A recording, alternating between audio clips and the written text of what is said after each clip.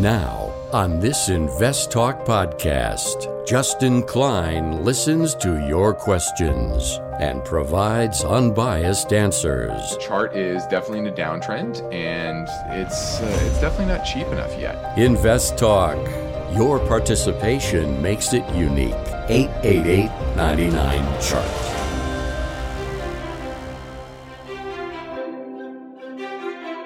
At a time when investors are confronted with market volatility and a variety of challenges fueled by the uncertainty of inflation, unsettled geopolitical tensions, and economic pressures, Justin Klein and Steve Peasley stand ready to take your finance and investment questions and share their unbiased answers. This is Invest Talk, independent thinking, shared success. Invest Talk is made possible by KPP Financial, a registered investment advisor firm serving clients throughout the United States. The clarity for your path forward starts now. Here is KPP Chief Executive Officer, Financial Advisor, Justin Klein. Good afternoon, fellow investors, and welcome back to Invest Talk. This is our Monday, July 25th, 2022 edition. I'm Justin Klein, and I look forward to this hour with you to give you my straight and unbiased answers and perspective on this rapidly changing market. And I know you had a great weekend, hopefully, and you probably thought of some questions over the weekend.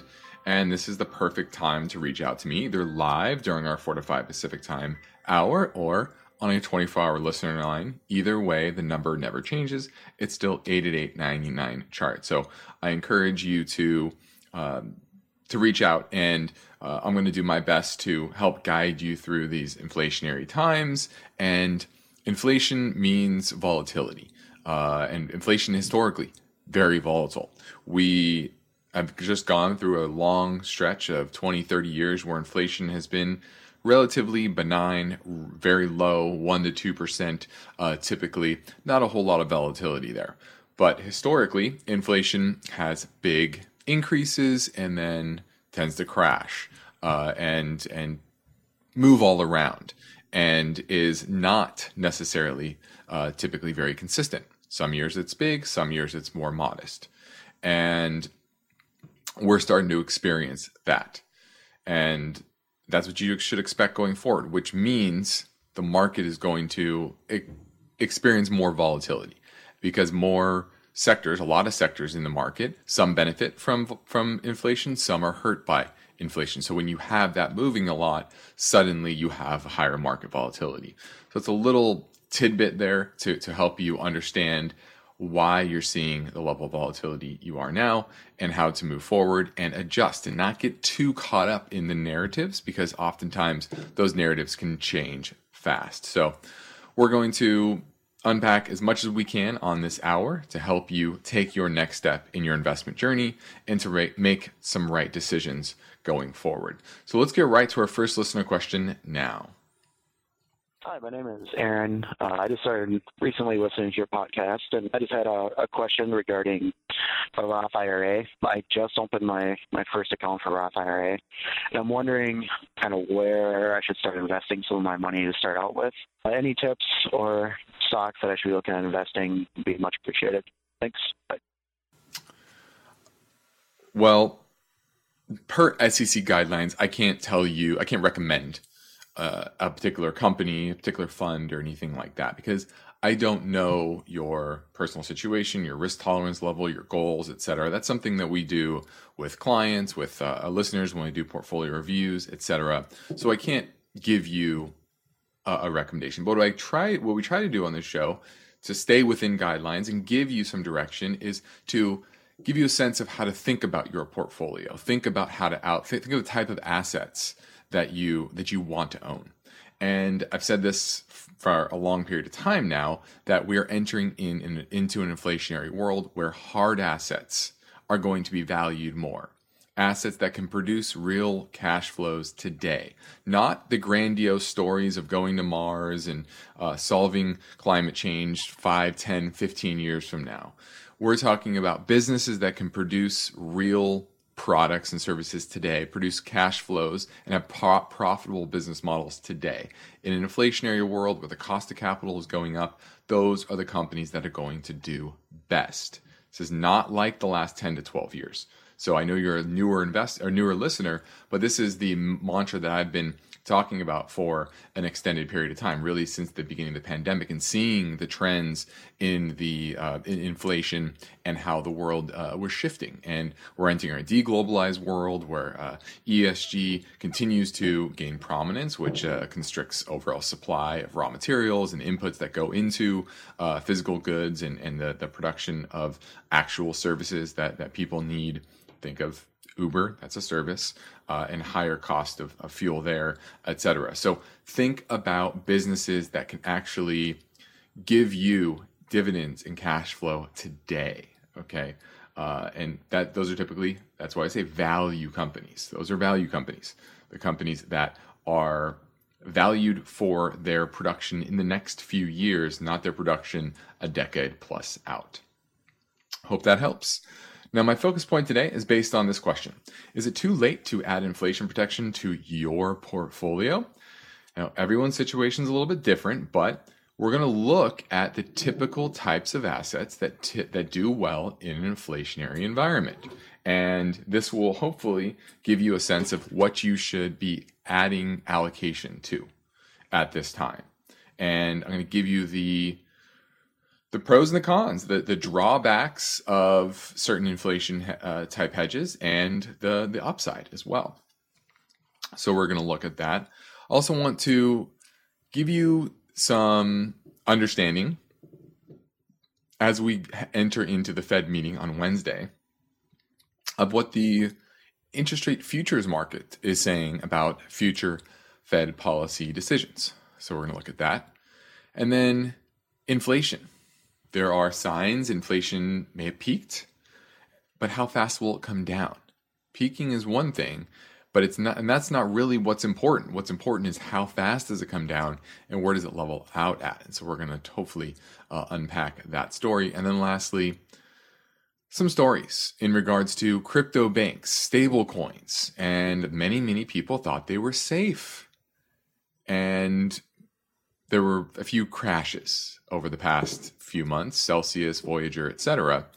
And it's a good learning lesson that when you stretch for yield, understand that you are taking risk.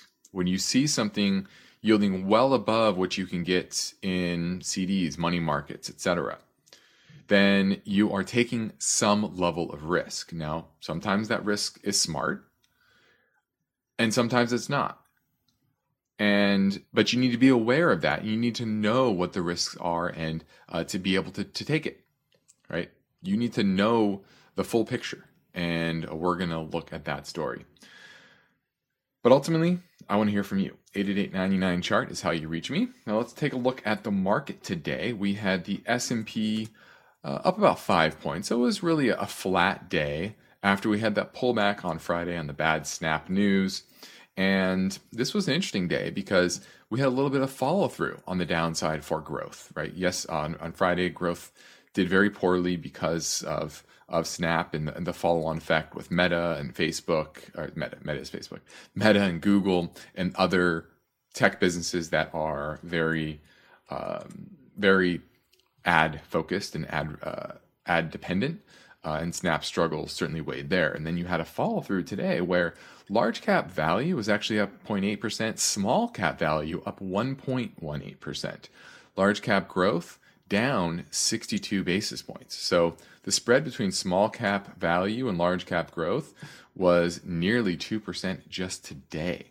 So that was an interesting little tidbit that value absolutely outperformed in today's market. What are we going to next? I know we're going to something. We're going to a break. Here we go. Now this is your chance to call with your finance and investment question at 888-99-CHART.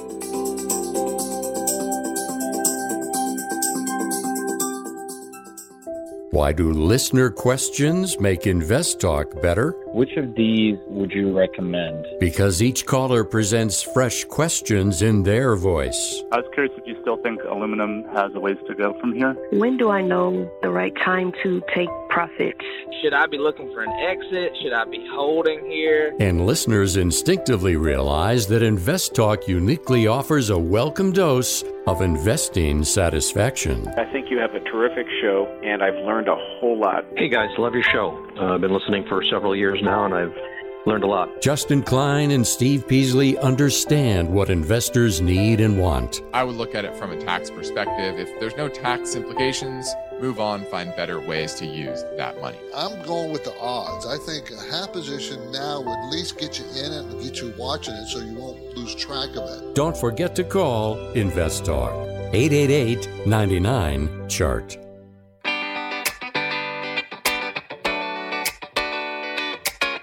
One of the most rewarding things I do each weekday is host the InvestTalk podcast. I truly enjoy helping investors, and I know that every question counts and every answer I provide will be unbiased. So as long as your questions involve the stock market or general investment topics and definitions, we set no limits. You, the caller, get to chart the course for each InvestTalk podcast. Justin and I are ready. Are you? Call with your questions anytime, day or night, 888-99-CHART. Now, from time to time, we receive email questions from our listeners, so let's take one now. Colin says, use a subscription-based technical analysis platform that provides the key numbers to watch for technical levels. I'm wondering if you could comment on whether it is acceptable to use a subscription-based technical analysis platform that provides the key numbers to watch for technical levels.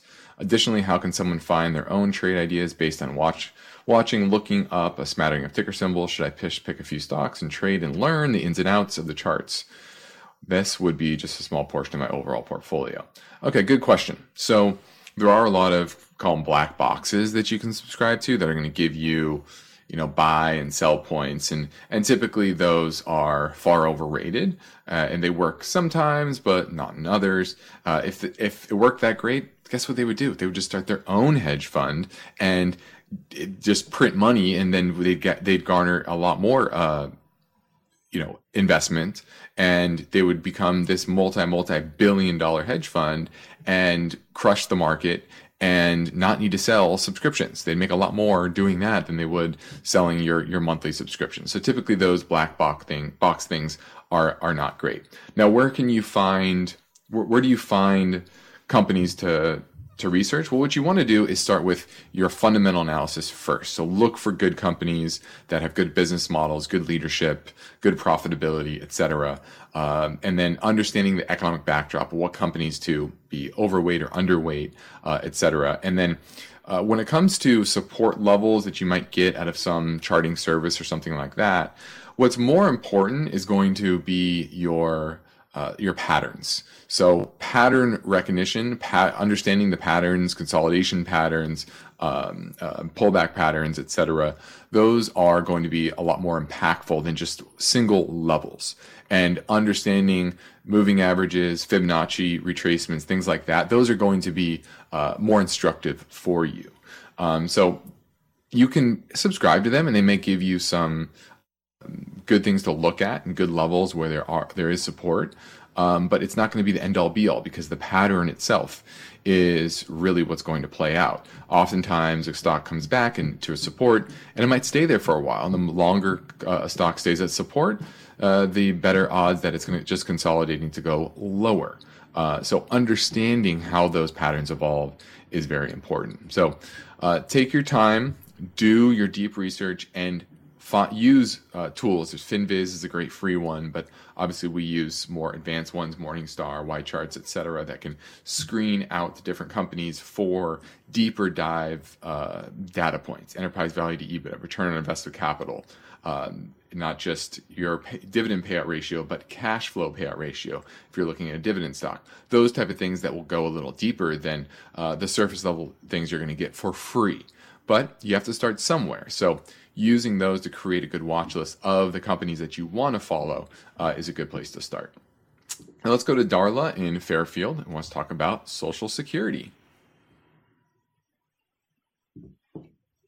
Darla, you there? Yes, I am. Great. You had a question about Social Security? I do, yes. My question is, I retired early with civil service. Mm-hmm. I had 12 years under CSRS and the last 9 years under CSRS offset. Mm-hmm. Unfortunately, my husband passed away last August, and I was told that I could apply for survivor benefits. Mm-hmm. And when I did apply for the survivor benefits, they indicated that I would fall under a 2/3 reduction. And all the research that I've done on Social Security indicates that I don't fall under that reduction because I did do over the 60 months of CSRS offset. Mm-hmm. So I'm just trying to find someone that's really knowledgeable about that can help me. That's a great question. I'm honestly, I'm not the person for that. That's a deep Social Security complex question. There's lots of Social Security experts out there. I'm just not one of them. So I would continue to look. I wish I had an answer for you because once again, this is a kind of a complex issue. But why don't you email me separately? Send me some information on what you found, and hopefully I can decipher it for you. Thanks for the call, Darla. Now we're heading into a break, and I'm ready for your calls now at 888-99-CHART.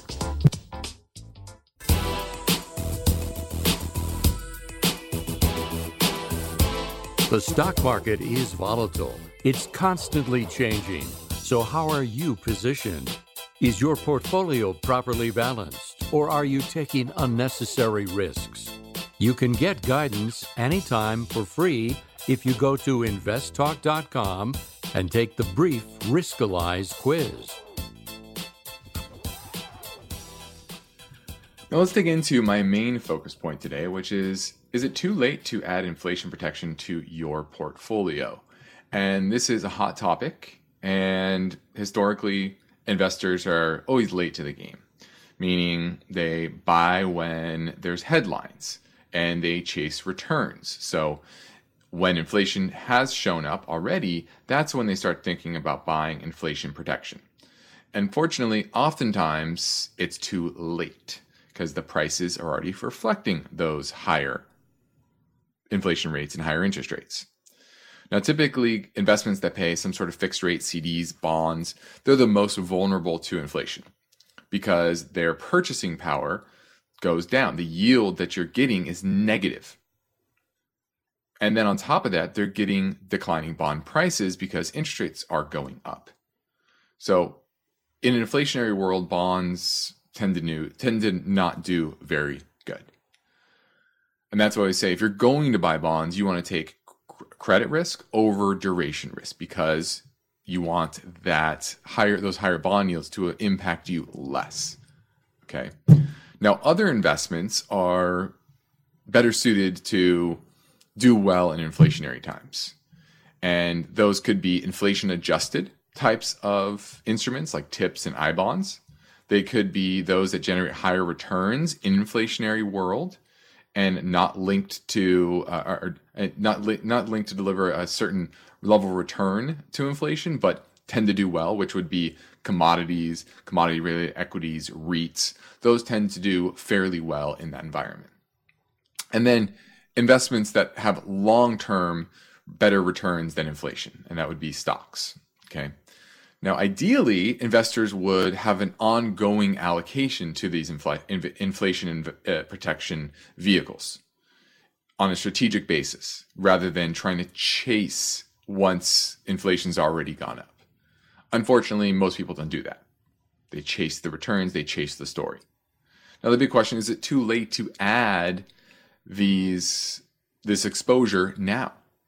And the big risk is if investors pay inflated prices for the securities to hedge against the risk, and then they can exacerbate things by overpaying for that protection. Okay. And so we're going to look at a few of the options, and we're going to start off with TIPS. Now, TIPS payouts, TIPS yield follows what's called CPI-U. If that goes up, the owner of TIPS receive an increase in their principal value. if inflation goes down, the principal value goes down as well. Once it matures, TIPS owners receive the original principal or inflation-adjusted principal, whatever is greater. Okay. Now, I bonds are a bit different, and they pay a fixed rate of return set to when the bonds are purchased. And they receive semi-annual adjustments to their interest level based on the CPIU, so same metric. Now, TIPS holders receive semi-annual interest payments. I bond holders do not. Their interest accrues. So I bonds, your interest is actually deferred until you sell the bond. That's another thing that people don't realize. Oh, I'm getting a yield, but you're not actually getting the cash flow, which can be a good thing because maybe you don't want the cash flow and you rather defer that income till later, until you redeem the bond. Okay. Now, I bonds also have purchase restraints, $10,000 per individual, and either one, or you won't lose money, your principal on I bonds. Okay. TIPS, however, they can trade at a premium or a discount to what are called the break-even rate. Okay. Investors look at what is called the break-even rate, which is the difference between real yields on TIPS and the nominal yield on a treasury. So as of about right now, 5-year TIPS is 2.7%. So basically, if inflation over the next 5 years averages above 2.7%, then you're going to gain. You're going to capture some of that hedge against inflation. If it's below that, it means you're overpaying for that inflation hedge. Okay, so you pay too much for TIPS often because that break-even rate is going to fluctuate. And what is the actual inflation rate could be very different. And at times, many have overrated the threat of inflation. They've underrated its persistence and the current rate. So what you want to do here is probably dollar cost average if you're going to add some TIPS to your portfolio, because you could easily overpay.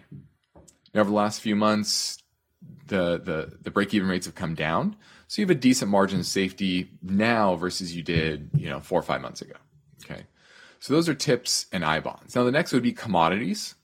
So commodity tracking fund, for example, where you're buying a broad basket of commodities, that's up about 15% this year, but that's after being down 11% over the past 3 months. So it's going to be a lot more volatile than TIPS, and which means more upside. TIPS have limited upside, whereas obviously commodities can go up 20, 30, 40, 50% and be a much better hedge against inflation, right? 9% inflation, this is up 15%. You're doing even better than the underlying inflation, okay? Now, I probably wouldn't recommend commodities directly, but I would recommend commodity-related stocks because you can find the best of breed, the ones with good management, good assets, etc., that are going to focus on particular commodities that are likely to do better. We talk about natural gas over oil, for example. Okay, so I'm going to go to a break, and on the back half, I'm going to finish this up. So give me a call at 888-99-CHART. eBay Motors is here for the ride. Remember when you first saw the potential? And then through some elbow grease, fresh installs, and a whole lot of love, you transformed 100,000 miles and a body full of rust into a drive that's all your own. Look to your left. Look to your right. It is official. No one's got a ride like this. There's nothing else that sounds like, feels like, or looks like the set of wheels in your garage. With over 122 million parts, you can make sure your number one ride or die stays running smoothly, so there's no limit to how far you can take it. Brake kits, turbochargers, engines, exhaust kits, roof racks, LED headlights, bumpers, whatever your baby needs, eBay Motors has it. And with eBay Guaranteed Fit, it's guaranteed to fit your ride the first time, every time, or your money back. Plus, at these prices, well, you're burning rubber, not cash. Keep your ride or die alive at ebaymotors.com. Eligible items only. Exclusions apply. Let's say you've been thinking about learning a new language. Okay, why?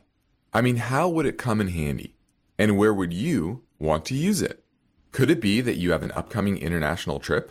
Or maybe you want to connect with family members or friends from a different culture? I think you should know about Rosetta Stone. With millions of users, it's been the world's most trusted language learning program for 30 years. Rosetta Stone is available on your desktop or as an app with Audio Companion and the ability to download lessons offline. Rosetta Stone truly immerses you in the language you want to learn. It has a built-in, patented speech recognition engine called True Accent. So as you practice speaking, you'll get feedback on how well you pronounce words. With Rosetta Stone, you pick up a language naturally, first with words, then phrases, then sentences. It's an intuitive process designed for long-term retention. You really learn to speak, listen, and think in your new language. Rosetta Stone is an amazing value, so your special skill set is within easy reach. You know you want to do this, so don't put off learning that language. There's no better time than right now to get started. For a very limited time, InvestTalk listeners can get Rosetta Stone's lifetime membership for 50% off. Visit rosettastone.com/today. That's 50% off unlimited access to 25 language courses for the rest of your life.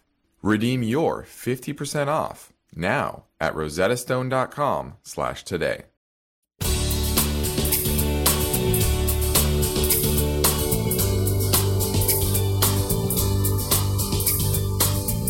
InvestTalk is always made better when our listeners contribute their questions. So tell your friends and family members they can interact in real time with Steve Peasley and Justin Klein during the InvestTalk live stream program between 4 and 5 p.m. Pacific Time.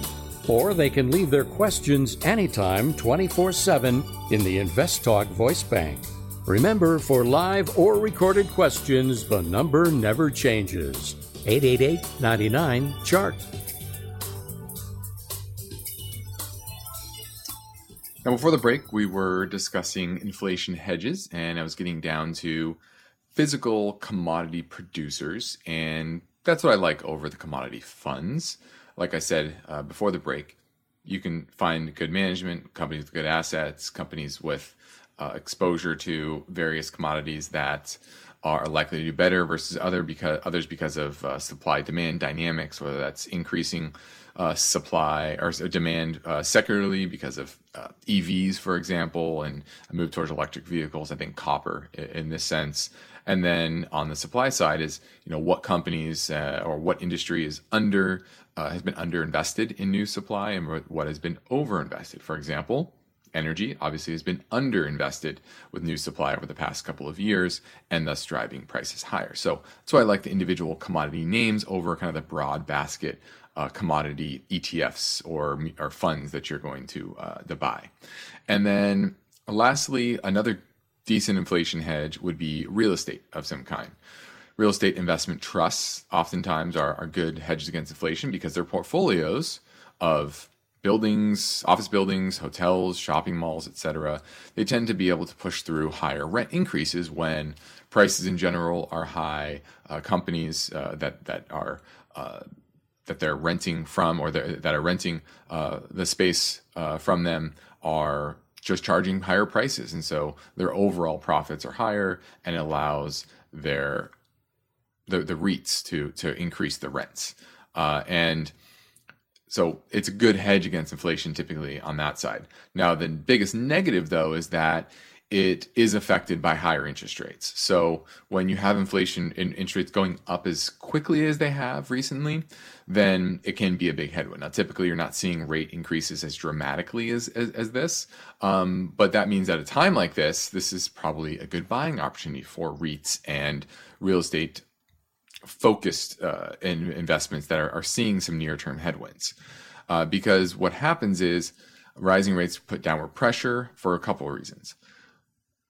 High short-term rates cut into REITs' profitability, higher cost of capital, and B, higher bond yields compete with REITs in general. So for example, if high-yield corporate bonds are yielding 7-8%, maybe that's a better place to be than a REIT yielding 5 or 6%. Okay, So that's why REITs tend to sell off a little bit more and come under pressure because they need to yield more in order to attract capital. So that's typically what happens in the REIT space as well. So hopefully it gave you an understanding of where to think about how to hedge against inflation, but try not to be the one that chases the returns, chases the narrative. You should always have some sort of inflation hedge in your portfolio, and you have to figure out which one makes the most sense for you based on your risk tolerance level. If you're relatively low risk, I bonds and TIPS, those are probably better. If you have medium to high risk tolerance level, there should be more commodities, REITs, etc. Now let's keep things moving and pivot back to the Invest Talk voice bank for a question that came in earlier at 888-99-CHART. Hey guys, I'm just wondering your thoughts on ticker symbol PRHSX, down about 15% on the stock. Just wondering if it's something I should hold on to or get rid of. Thanks. All right, looking at PRHSX, which is the T. Rowe Price Health Sciences Mutual Fund. And top holding is United Health, Thermo Fisher, Eli Lilly, Danaher, and AstraZeneca, top 5. And this is a good example of why we say healthcare companies, healthcare industry in general, doesn't do well in an inflationary environment. Part of it's the same thing about REITs, about how a lot of these pharmaceutical names are bond proxies, and higher rates means lower prices for the bond proxies because they need to compete for capital. So that's part of it.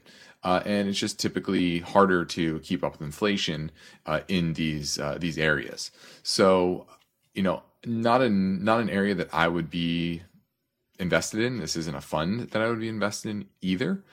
So I would probably move on from PRHSX, the T. Rowe Price Health Sciences Fund. Now, when people take the time to leave an Invest Talk podcast review on iTunes, we'd like to thank them for the courtesy by getting to their questions quickly. Rick Dieter said, Google, what is your process when you and Steve have different views on a stock? I can't help but notice the disconnect on the Google opinion. Steve seems to be a big fan of stock. To on a recent show that you were thinking of purchasing the stock himself, and whether Justin talks about the stock, he's talking about serious headwinds due to Google being an advertisement company and there being better options. Well, I agree with Steve on Google long term, that Google is a very good company. And that Steve and I can disagree. And typically we disagree on minor points, on time horizon, for example.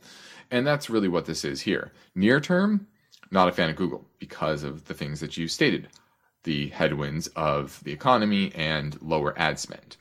And that's basically their entire business. Longer term, Google has a good platform. It has great franchise. I mean, the search platform is incredible, as well as the YouTube platform has a lot of room to run. And I think is going to continue to build out with YouTube Shorts, et cetera. I think there's growth there. So I like Google as a company. It's on our watch list. Now, we don't own it for clients, but we do have prices that we would pick it up. It's still lower from here, but it's not dramatically lower, 10, 15%. So, we like Google. We do sometimes have varying opinions, and that's okay. You should always have that. Any two people that always see eye to eye on everything, well, that's not healthy. You want somebody to challenge your opinions, to challenge your thought, and that's how you get better. So hopefully that gave you a bit of a understanding of our process of when we have a little bit different outlooks. I don't say we think we have dramatically different outlooks on Google, just probably near term. Thanks for the question or the review. Now let's pivot over to the Fed tightening path because we are in Fed week. They start their meeting tomorrow and they will announce it on Wednesday, but it's pretty locked in that the Fed's going to raise 75 basis points on Wednesday. But the big question isn't about this next meeting. The market knows it. It's priced in. It's going to be about their sentiment towards future rate increases. And so far, the market is putting a probability of about a 50% chance of a 75 basis point increase again in September, and a 50 basis point increase in September from after this one, and then another, and 42% that it would be 75 basis points once again. I think it's probably going to be 50, and I think it's going to potentially transition down to 25 as we go through the next month and a half of economic data that is likely to continue to show deceleration. And you're going to get another data point tomorrow. What is tomorrow's data point? I remember it was something relatively significant. Let's see. Let me pull it up here. Yeah, it's the Richmond Fed Manufacturing Index. You're also going to see new single-family homes sold. So that's going to be an interesting data point to look at. But I want to touch on what the Fed is pricing in, and the market is pricing in for the Fed. And so far, right now, they're pricing in by the middle of next year, the Fed is going to start cutting rates. Okay, so their belief is the Fed will keep raising interest rates to about 3% by year end, but that will be the end of it. And they'll quickly start cutting by the middle of the year. So a good way to look at this is the 1 year rate is at 3%. Now that's still above the 1.5 to 1.75 Fed funds target that it currently is at. But what it's telling you is that over the next year, they expect the Fed funds rate to be roughly around 3%. Okay, which if they do raise 75 basis points for the next two meetings, that would put you above that 3% level. Okay, so it's basically saying that this hike and then September will be all she wrote for the Fed funds rate for a little while. And this is based on interest rate swaps and derivatives, etc. So the Fed is expected to lift the Fed funds rates to about 3.3% this year, but go down to 2.5 by the middle of 2024. And the Fed has cut rates within a year of raising them several times in the past, most recently 2019. As they were raising rates in the previous December of 18, and by July of 2019, they were cutting rates. So this is not unprecedented. They can go from hiking to cutting in a relatively short period of time. Now we have an inverted yield curve, which often portends to a weaker economy, and that's what probably should be expected. Okay, but there's definitely two ways to think about it. As the Fed tries to slow growth, they've been purposely doing that, and investors have picked up on the signs that the economy is slowing. Weaker housing demand, weaker consumer spending reports, and that's certainly reinforcing their belief that there will be a Fed rate cut sooner rather than later. Now others, they think of the other way, that they might pause, but maybe they won't cut because the consumer balance sheet is strong, tight labor market, etc. So, and then inflation will remain relatively elevated. So both of those are relatively good arguments. I think both hold water, but it's going to be all about how the data evolves over the next 6 months. Clearly it's going to weaken, but by how much? And if we get a 75 basis point increase this week, the Fed's policy rate is going to be about neutral. So it's no longer going to be a headwind to the economy or a tailwind. So that's kind of where we're expecting the Fed funds rate to, path to be over the next year. Let's go to Noel in Napa looking at ARLP. Good afternoon, Justin. Yeah, kind of like it. The only thing I don't like is limited partnership, and it generates a K1, so I'll have to pay the tax preparer extra money at the end of the year. But what do you think of ARLP? Yeah, I agree with it. I like that you're leading with that, so you understand the ramifications of investing in a limited partnership, and that 6.5% yield, not quite as good when it's taxed at your ordinary income tax rate as opposed to a qualified dividend, so understanding that difference. But the fact that they're going to earn $5.18 next year, only a $21 stock, they produce coal for utilities, and guess what?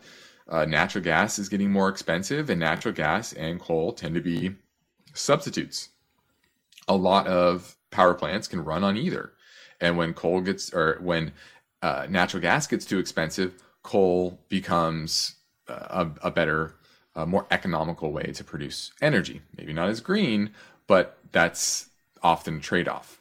And that hasn't been the case for a long period of time where natural gas prices have been so low. But now that we're the largest exporter of natural gas through LNG, et cetera, our natural gas supplies are, I don't want to say dwindling, but at lower levels than they typically have been over the last 5-10 years. So I think coal is going to be continued to be needed, and this is a good buy. So I like it. Noel. Thanks for the call. Now, Steve and I have said many times that we appreciate the diverse Invest Talk audience. And in fact, we receive caller questions from across America and around the world. So let's take a question now. This one from Denmark. Hello, Invest Talk. This is Yannick from Denmark. I had a question about Invesco versus State Street Corp. They have ticker symbols IVZ and STT. Now, the first one, Invesco, is a financial company investing in assets, and State Street Corp is the same. The first one is below book value now, but would like to hear your take on this kind of stock right now, since if the stocks rise, these companies might too. Thank you a lot. Bye. All right, looking at State Street and Invesco. And they're similar in the sense that they are mainly investment management companies. But Invesco is more of the pure play, meaning they provide investment management services to retail. That's 67% of their managed assets. So they have a lot of ETFs, and 33% of their business comes from institutional clients. They have about $1.4 trillion in assets under management, 47% equity, 5% balanced, 22% fixed income, et cetera, 22% money market, et cetera. And they're going to ebb and flow with the markets. Why? Because if asset prices go up in general, they take a percentage of that and they do better. Okay, so it's going to be highly correlated to the overall market.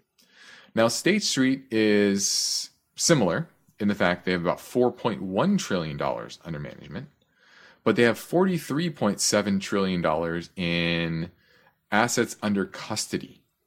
So they have other types of custody services that they make money on, now not as lucrative, but they're going to be a bit more diversified. So if you're looking for the pure play, then you're going to go with Invesco. If you're going to go for the company that has a bit more diversity to their business, I think State Street's the name. I think they're both relatively good values. I will say that. But if I'm going to pick one, I'm going to pick State Street because it has that bigger reach, and they have a diversity of their business that I like. So I'm picking State Street. Now, this is Invest Talk. I'm Justin Klein, and we have one goal here each and every weekday is help you achieve your own version of financial freedom, which continues after this final break. So give me a call at 888-99-CHART.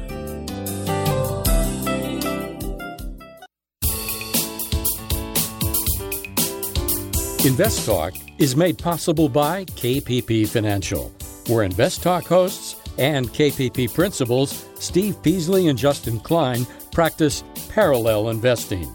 That means Steve and Justin's accounts participate with client investments at equal prices and percentages. You can learn more about parallel investing at investtalk.com. Hi, Steve and Justin. This is Keith from Redondo Beach, longtime listener and a big fan. Got a question for you on mixing your politics with your investing. You always recommend against that, and I think that's a good recommendation.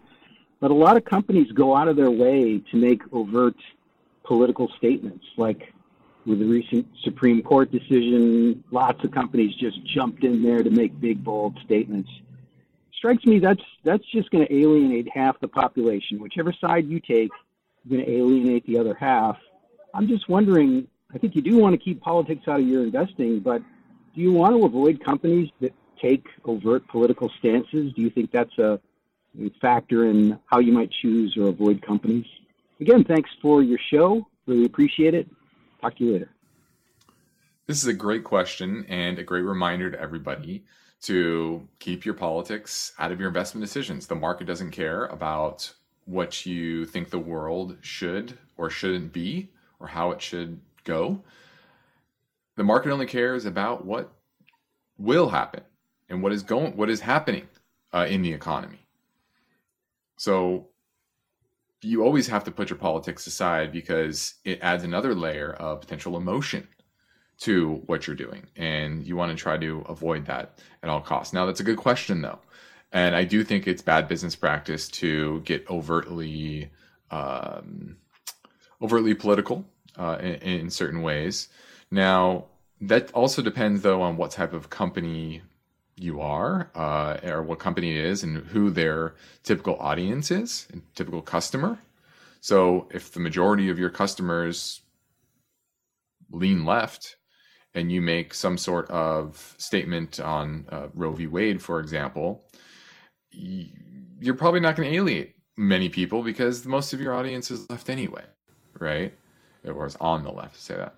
So it depends. I do think it's generally bad practice in business to get overly political, especially in today's hyper politicized environment where it evokes a ton of emotion and can alienate people. Just look what's happening with Elon, right? And Tesla. If you look at the trends of what brands that people are thinking about when buying an EV, it was historically well above 50% of people were thinking of, I'm going to buy a Tesla.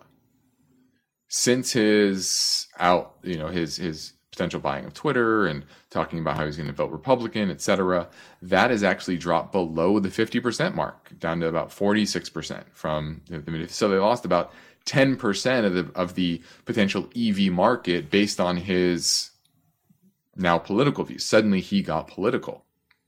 And that's a good example of how most Tesla investors or Tesla buyers are going to be leaning left, right? Because they want to be good for the environment. They think that an EV will do that. And then you back the party that tends to be on the right, and suddenly that can be bad business practice. And clearly that's happened.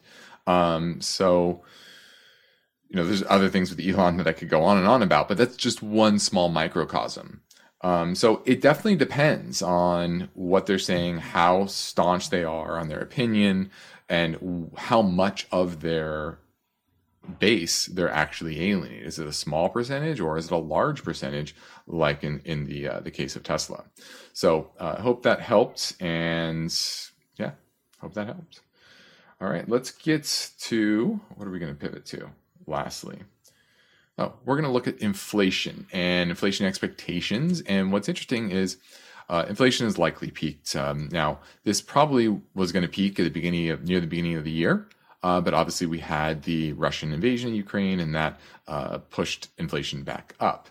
But as of late, gasoline prices are now down 10% from their mid-June high. You have wheat prices down 37% from mid-May. Corn prices down 27% from mid-June. The cost of shipping goods from China is now 11.4% lower than it was a month ago, and it's actually down year over year.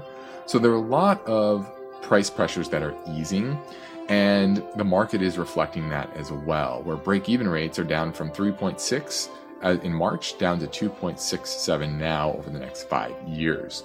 So the market is certainly starting to price in that inflation has peaked, and frankly, I agree with the market. Now, I'm Justin Klein. This completes another Invest Talk program. Steve Peasley and I thank you for listening, and we encourage you to tell your friends and family about our free podcast downloads, which have now exceeded their 43.7 million. Thanks to you. Independent thinking, shared success. This is Invest Talk. Good night. Invest Talk is a trademark of KPP Financial. Because of the nature of the interactive dialogue inherent in the format of this program, it's important for the listener to understand that not all comments made will apply to them. Specifically, nothing said shall be taken to be investment advice, or shall statements on this program be considered an offer to buy or sell security. Because such advice is rendered solely on an individual basis and at times will require that the investor review a prospectus before investing. Invest Talk is a copyrighted program of Klein, Pavlis, and Peasley Financial, a registered investment advisor firm which retains all rights. For more information regarding KPP's investment advisors, call 1-800-557-5461. Steve Peasley is president, and Justin Klein is chief executive officer of Klein, Pavlis, and Peasley Financial. Thank you for listening, and your comments and questions are welcome on our 24-hour listener line at 888-99-CHART.